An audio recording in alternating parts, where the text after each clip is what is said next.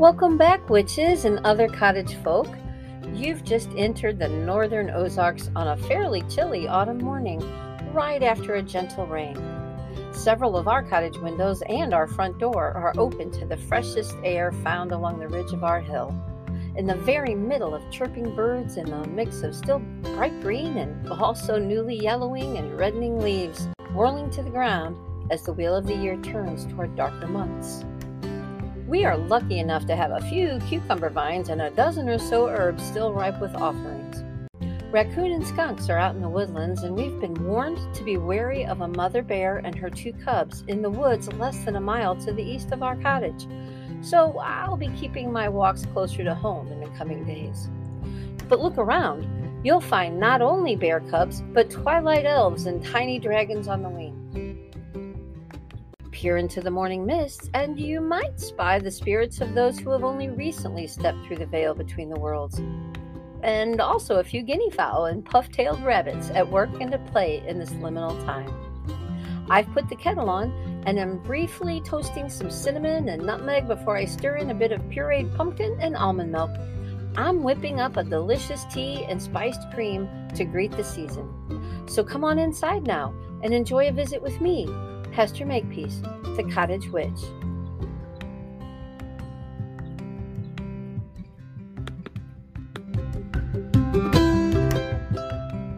Today is Tuesday, October 5th, and I've tried desperately to get back to you and this podcast. And finally, here we are. I've had nearly 2 months of full-on back to semi-normal high school, which is also a very good thing. Furthermore, the new moon begins tomorrow, Wednesday at 6 a.m., and it's the perfect time for some serious self-care in a big way and the start of new projects. Getting back to this podcast is mine. As a side note, several of you have emailed me to ask for my blackberry cobbler recipe. I will type it up out of my handwritten kitchen witchery book of shadows and recipes this week. I promise I will send it to you before the weekend, and you can easily use frozen or canned berries in this recipe as a substitute, so look for that. And if you want to get in on it and haven't sent me a request, simply email me at Hester Makepeace, HesterMakePeace @gmail.com. I will be making it myself probably twice more this month with my own frozen blackberries from the summer, because it's such a perfect autumnal and witchy recipe and so dang healthy that it's difficult to beat. But now, let's take a look at sacred spaces. Button and I are out of our protective bubbles at times, but that's more me than him. We still wear masks out in the wider world, but we did not go to one of our favorite yearly events this weekend because registration happened before we were fully vaccinated, which for us is 2 weeks after the third vaccine. We have now reached that milestone, and yes, I said number 3 of the, for us, Moderna vaccine, for which our age and wonky health situations have qualified us. Know that I am a witchy person, absolutely, but also one who believes in science.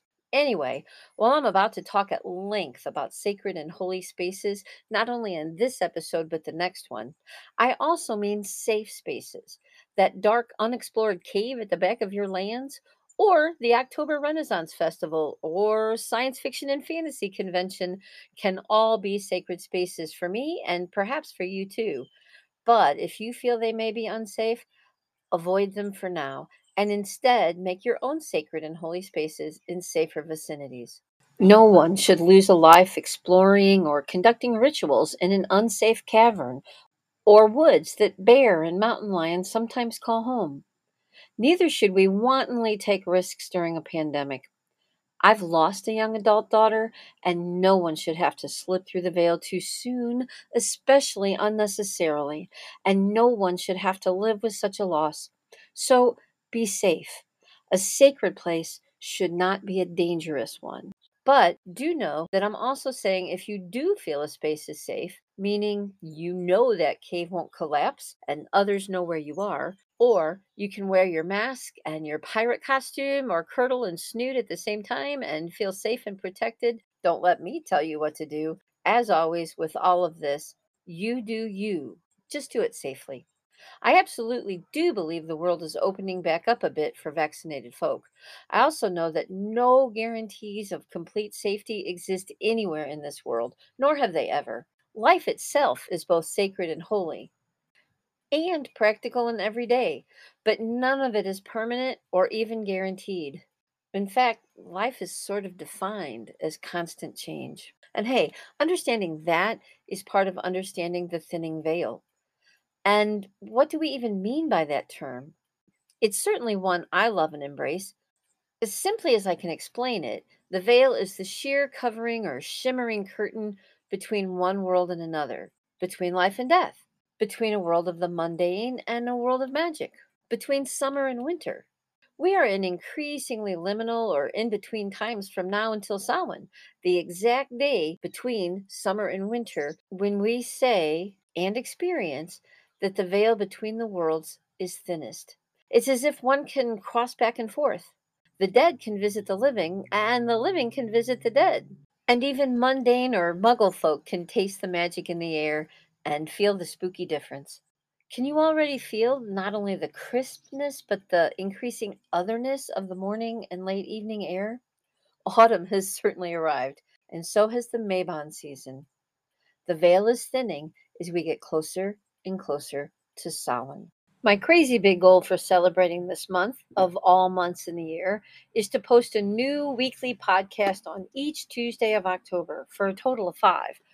I will be writing on the Saturday before and recording them on that Sunday, just as I have done today, which means I will record the 5th episode on Samhain itself and post it on that day too, ending this month long push on what is arguably the highest holy day of the Wiccan year. Will I be able to accomplish or continue this frantic work pace during the school year? I am hopeful, but let's see how it plays out. Oh, and also, I've done a card pull this morning specifically intended for me and this podcast project in particular, but also for you, my listeners. I will end this episode with a discussion of not only that one card, but also one of my favorite tarot decks, which I am likewise using this whole month, the Druid Craft Tarot, which is subtitled Use the Magic of Wicca and Druidry to Guide Your Life. I like the philosophy of this deck in particular, and you will likely see why later on in the second half of this podcast. I think it sort of sings to me, and I hope it will sing a bit to you too. For now, let's talk about creating sacred space, the whys and the wherefores. Next Tuesday will be filled with practical applications and suggestions, exact and specific ideas for how you might want to create sacred spaces right now, today, in your own rooms, homes, workplaces, and even in your vehicles as you travel and on your person in the guise of glamour magic, jewelry, and clothing choices. But today specifically concerns a lot of important underlying and big picture work. So let's begin. Mabon was just 2 weeks ago, back on September 22nd. This witchy name for the equinox is fairly controversial, by the way, because it fell into use relatively recently, only as far back as the 1970s. But I'm going to take the even more controversial position of saying I'm fine with it. First of all, it's convenient, and it's probably based on the name of a Celtic deity, most likely a Welsh sun god. That resonates with me just fine. Furthermore, I am becoming increasingly comfortable with many, many changes in this very modern era of Western culture and society, especially changes based on ease, acceptance, and inclusion.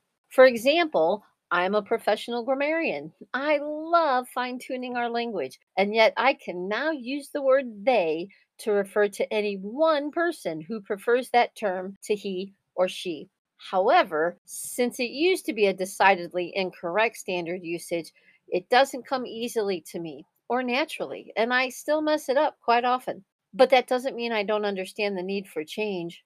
I do, and our language has changed again and again over the millennia.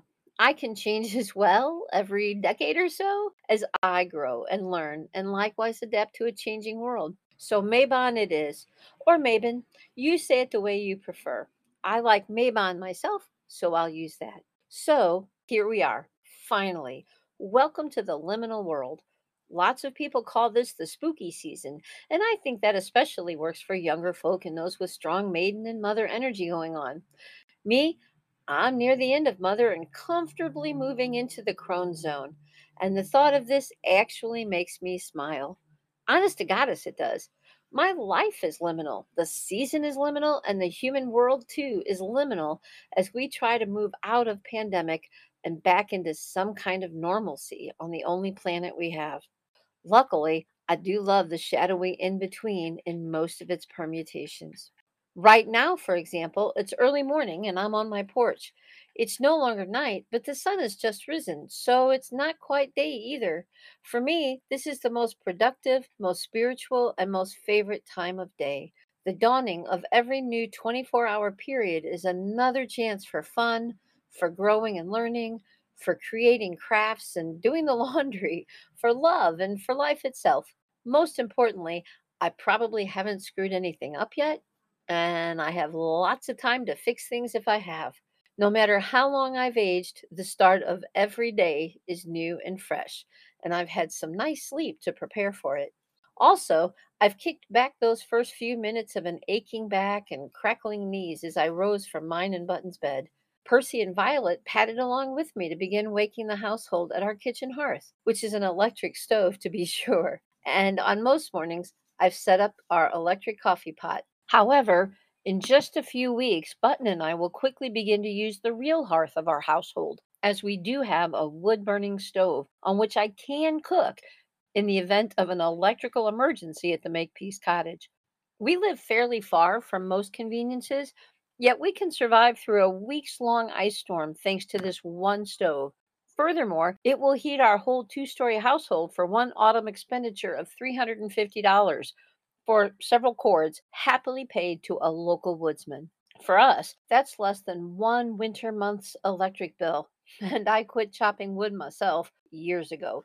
But most importantly, the charm, historical connection, and shared work of Button and me keeping a log fire burning while frosty winds howl outside goes a long way toward making our whole home a sacred space all winter long. You may not have this one luxury, and in all fairness, it took us several years to research, save the $3,000 outlay that has long since paid itself off. But our stove was also hand designed. Having a fireplace built probably would have been easier, though, and perhaps less expensive. Putting a fire pit out in the backyard, an even less expensive way to go. However, I was determined to create this one sacred central focus to our home. The three burner plates for cooking on the top of our wood stove are, for example, in the shapes of two antlered deer on either side and a crescent moon and stars in the middle. Two large round metal and soapstone medallions on each side of the main stove feature Yggdrasil, the tree of life, and the andirons inside that hold back the burning logs are a pair of howling wolves, always backlit by the fiery flames. It honestly is a work of witchy art, as well as a practical, useful way to heat our home throughout the late fall and winter and keep us safe and comfortable even during the worst ice storms. For me, almost all sacred spaces are like this, though granted, most are not nearly so elaborate or expensive, but they are all almost always just as practical. I have strived for our little family to live our lives, mark our territories, raise one another together through all the passages of life, and honor our ancestors too in both profoundly sacred and sacredly mundane ways. It's my spirituality, and now it's my daughter's spirituality too. Button, not so much. But like I said, he's a good sport. My kitchen in the wee dark hours of the morning is likewise a sacred space as well as a practical one. I will begin my morning magic here near my small fairy altar. I have many chores to accomplish, preferably not with grudging frustration, but rather with acceptance and grace, even joy and love, before I head out into the dawn of the outside world to feed the chickens and walk along with Percy and Violet as we greet the land. An hour or so later, Button will rise and complete the waking of our household. Right now, and for the next 7.5 months, I will head off to work on weekdays to begin my day as a teacher in what is also a very sacred and yet modern and practical occupation. But on the weekends, I get to stay at the cottage all day long. I have created a wide variety of witchy spaces in and around my home, including small natural shrines and cairns, herb gardens, fairy gardens, divinatory nooks, centers of kitchen witchery, and a large above ground pool where I exercise, meditate, host my daughters and friends, and conduct some moonlight witchy rituals. I've also converted a whole room that used to be a bedroom for my daughters when they still lived at home into a beautiful and eclectic hobbit hole of both witchiness and more practical office space. It is full of bookshelves and hundreds of books, two desks, my main altar, and my recording equipment, a comfy sofa where Percy especially loves to curl up, and which we sometimes share on a Sunday afternoon, and all of the tools and incense, candles, jewelry, tarot decks, collections of stones, crystals, runes, feathers, wands, pendulums, and art created by all of my family, as well as my own varied art supplies. I've been witch minded since I bought my first tarot deck and book in 1977. It's a well worn path for me, and like a magpie, I have held on to many of its shiny relics. Now I have them all in one lovely and sacred room. I'm laughing at myself here because they spill out. Luckily, Button is a very good sport. My bedroom closet and chifforobe have a lot of mundane teacher clothing, some with a bit of a witchy flair. Other pieces of my wardrobe have to have limited private use. I have leggings with witches or sugar skulls or a swirling cosmos of stars and planets on them, and a medieval kirtle or two, and an amazing, if I do say so myself, autumnal ritual French lieutenant's woman robe that I made. But they don't go into public often, only for regularly established, openly acceptable Halloween or Ren Fair events. I am a public school teacher and have been in the broom closet all of my post college adult life. But I will admit that my love of colors and flamboyant jewelry is leaking out this year. It's my last year and it's all bubbling up. My witchy soul really cannot be completely contained any longer as I move closer and closer to the exciting time of retirement. And next week on the podcast, I will be talking all about these various little altars and individual sacred spaces and how you can likewise create similar or even quite different artifacts and locations yourself. I'll talk about how many of them are attuned to one or more of the four elements. In fact, earth, air, fire, and water are going to be my organizing principles for ideas you may want to consider as you make autumnal, household, garden, or self care sorts of sacred or witchy spaces for your own liminal life. One or many, indoor, outdoor, tiny, or vast. Everyone should be able to find, create, and celebrate the spiritual or spooky or witchy energies in their own workspaces, cottages, gardens, and lands all around. Yes, I'm very excited to talk about that.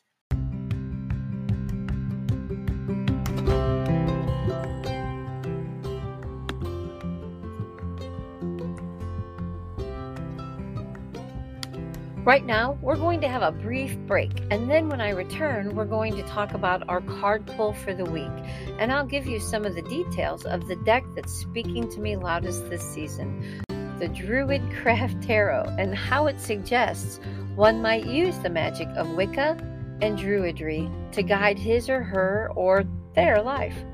Don't go too far. I'll be right back.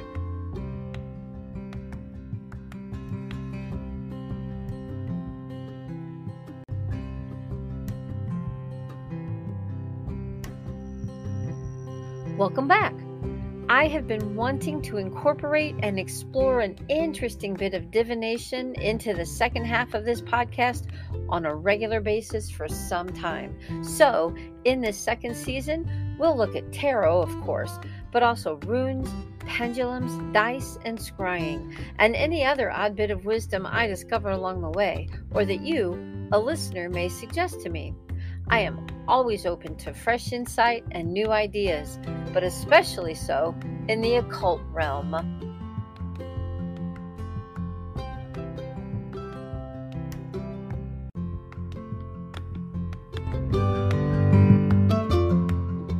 Okay, early Saturday morning, just after I gathered my weeks of hit and miss research and clandestine brainstorming, But before I began to write, I spread my sweater onto my glass porch table and shuffled the rather plain brown backed cards of this Druid craft deck. I was thinking about me and my intentions for reinstating this podcast back into my regular practice and for your needs and wants too, as listeners.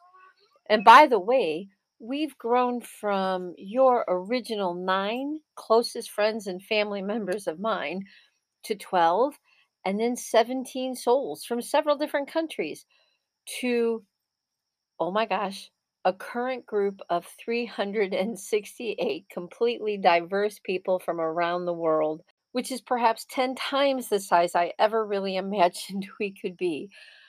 I feel like my head is exploding. It's so exciting. So I'm thinking about all of us now and how important sharing these ideas amongst far flung, likely solitary practitioners truly is. I've heard from quite a few of you asking when I'd be back and hoping this lovely little ritualized experiment wasn't going to end. Well, it's not, and your energy powers it more than any sort of energy raising practice I have ever done.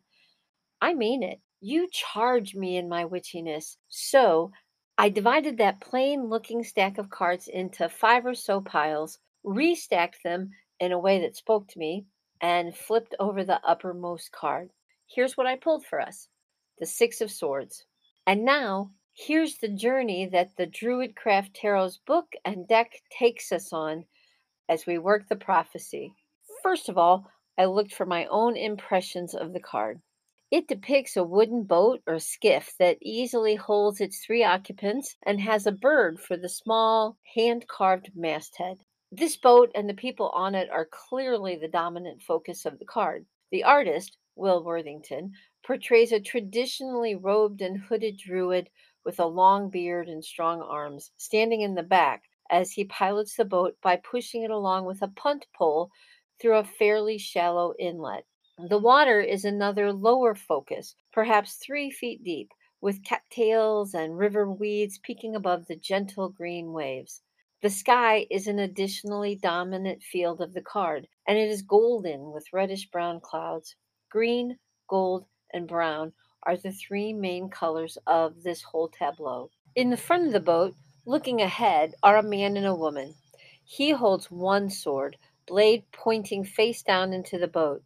She has 3 more balanced across her lap, and the final 2 swords, to make 6, rest in the back of the boat. Only hilts and the initial sections of blades are visible. This card is not about bearing or wielding swords, but rather carrying them along in a calm manner, transporting them, I think. I have learned to see the swords most often as all the things, all of the things we juggle in our daily lives, usually work, home life, children, chores, bill paying, household running, relationship managing, cooking, laundry, mowing the lawn, arts and crafts, playing games, spirituality, all of it, all of the things. And in the depiction on this card of the boat and its occupants, I immediately thought of a peaceful, calm movement from one place or one life to another. To me, it spoke of moving all of my things, my activities, interests, and pursuits to a new location or a new life. I've done that many times in the past, but I don't think it's ever been a calm or peaceful endeavor. Tumultuous and chaotic is far more like it. But the people in the boat are not fighting this move and instead truly do look calm and accepting, neither really hopeful, though, nor really afraid. Interested, maybe. They are certainly looking ahead in ease and some amount of expectation. And that's my true expectations. And honestly, it's how I'm looking at it already: a smooth, calm, and peaceful transition. This sounds lovely, and I am taking it to heart. Oh, yes. But remember, I'm also looking for this new moon's project, getting back on track with the podcast.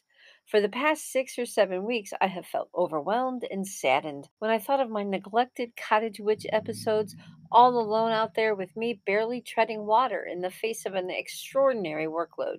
For me, for the first month or two of school, teaching is always at least an 11 or 12 hour a day job. That means I normally work a minimum of 55 to 60 hours a week. Going back this year was no different. It might have been a little bit worse. I just didn't have time or energy to work on my passion project. But now I sort of do.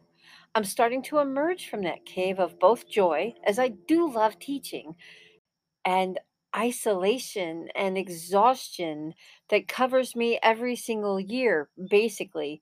But in COVID years, it's especially thick and dark and bad. However, I suddenly do feel like one of those people being ferried along by the Druid in the boat, pushing me to this new place, helping me return home once the initial battle of going back to the classroom is over.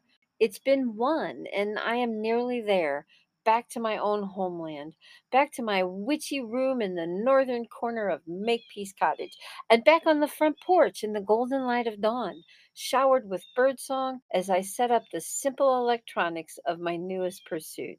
The Six of Swords fits me, and hopefully this podcast this month, to a T. And for you? What does the Six of Swords mean for you? Are you rowing into the quieter patterns of the winter season, perhaps? Into the acceptance of your witchy lifestyle that Samhain brings home to us every year? Where are you taking all of your things? And how do you feel about crossing these liminal waters into a new land? Does it apply or not so much? Hmm.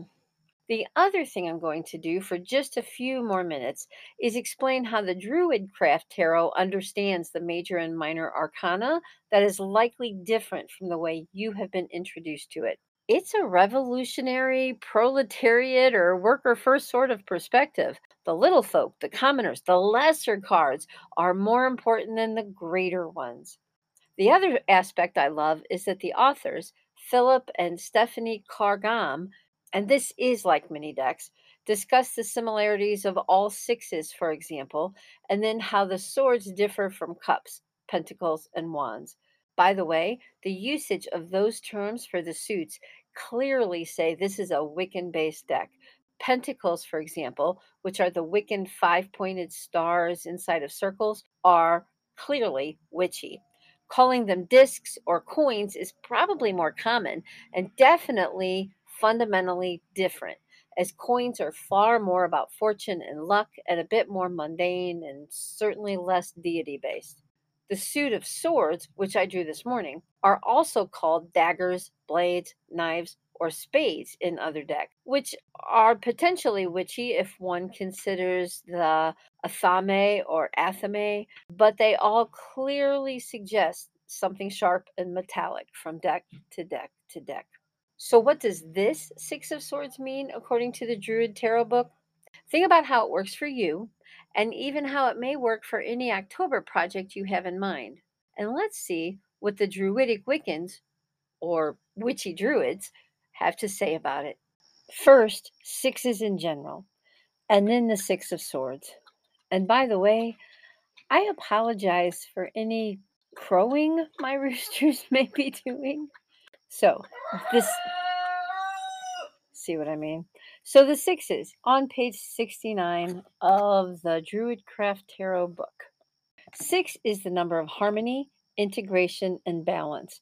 It is the number of the Lover's card in the major arcana, and it signifies union on many levels. Within the individual soul, it represents the alchemical wedding or mystical marriage, the union of masculine and feminine consciousness, of self with the divine beloved, and of unconscious needs with conscious thought, feeling, and action. In addition, it represents the ability in an individual to be in touch with both spirit and matter, to be firmly grounded in this world and yet connected to their otherworldly source too. At another level, the number six represents the great rite, the ritual union of high priestess and high priest, which represents the love and union of goddess and god. Notice how this whole section is about dichotomies being brought together. That's crossing liminal space. Anyway, they continue. The balance, connection, and unity represented by these ideas means that the sixes in the pip cards all relate to positive, optimistic situations and experiences which engender love, harmony, reconciliation, connection, merging, union, and beauty. This means that, for the most part, They are associated with stability, success, and happiness. The message of the sixes is meeting at last, there is union. Serenity flows from me at this point of balance. And then the Six of Swords is on page 72 of the same book. The meaning? There is respite. The conflict and difficulties so often associated with the suit of swords have either ceased or are in abeyance, and as a result, a pathway is opening up which offers you comfort, solace, and the promise of renewal. If you have not considered taking a retreat or holiday, now might be the time to plan for one. You may well have felt trapped or weighed down by difficulties or by stress, but taking a journey will help you to gain perspective and find healing. Journeying forms an important part in the practice of modern Wicca and Druidry, and in paganism and shamanism generally. By taking a journey in consciousness, aided by ritual and meditation techniques, we can travel to sources of spiritual nourishment that can be both healing and enlightening. By taking these journeys, we help to wed inner and outer, our unconscious and conscious minds, our otherworldly and our mundane selves. When there is a separation, there is stress and conflict. When we journey to reforge the bonds between these different levels of reality and parts of ourselves, we open up the possibility for renewal, for the transformation of suffering, and for the beginning of a new phase in our lives. The key words here are journeying, solace, and healing. Well, we were pretty spot on, weren't we? I love the whole journeying aspect. It's definitely there as the boat is pushed by the Druid through the water. I also love the tie between two opposing worlds that these explanations explored so thoroughly. That is completely this time of year. Wow. Okay. That was a great reading from one card in one deck. I told you this one sings to me.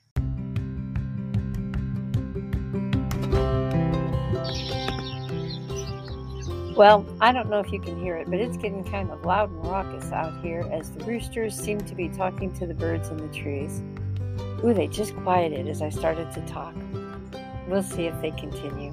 Anyway, remember that tomorrow, October 6th, is the new moon. It's the perfect time to start your project for October and go peacefully and confidently toward it. The Six of Swords says we've got this. And also, we're all in this little boat together. Encourage each other, encourage yourself, and have an amazing Mabon and Samhain season. Thanks so much for stopping by the cottage once again and chatting with me, Hester Makepeace. I'll see you next week with plenty of luscious details for creating your own sacred places. Until then, merry meet and merry part, and merry meet again.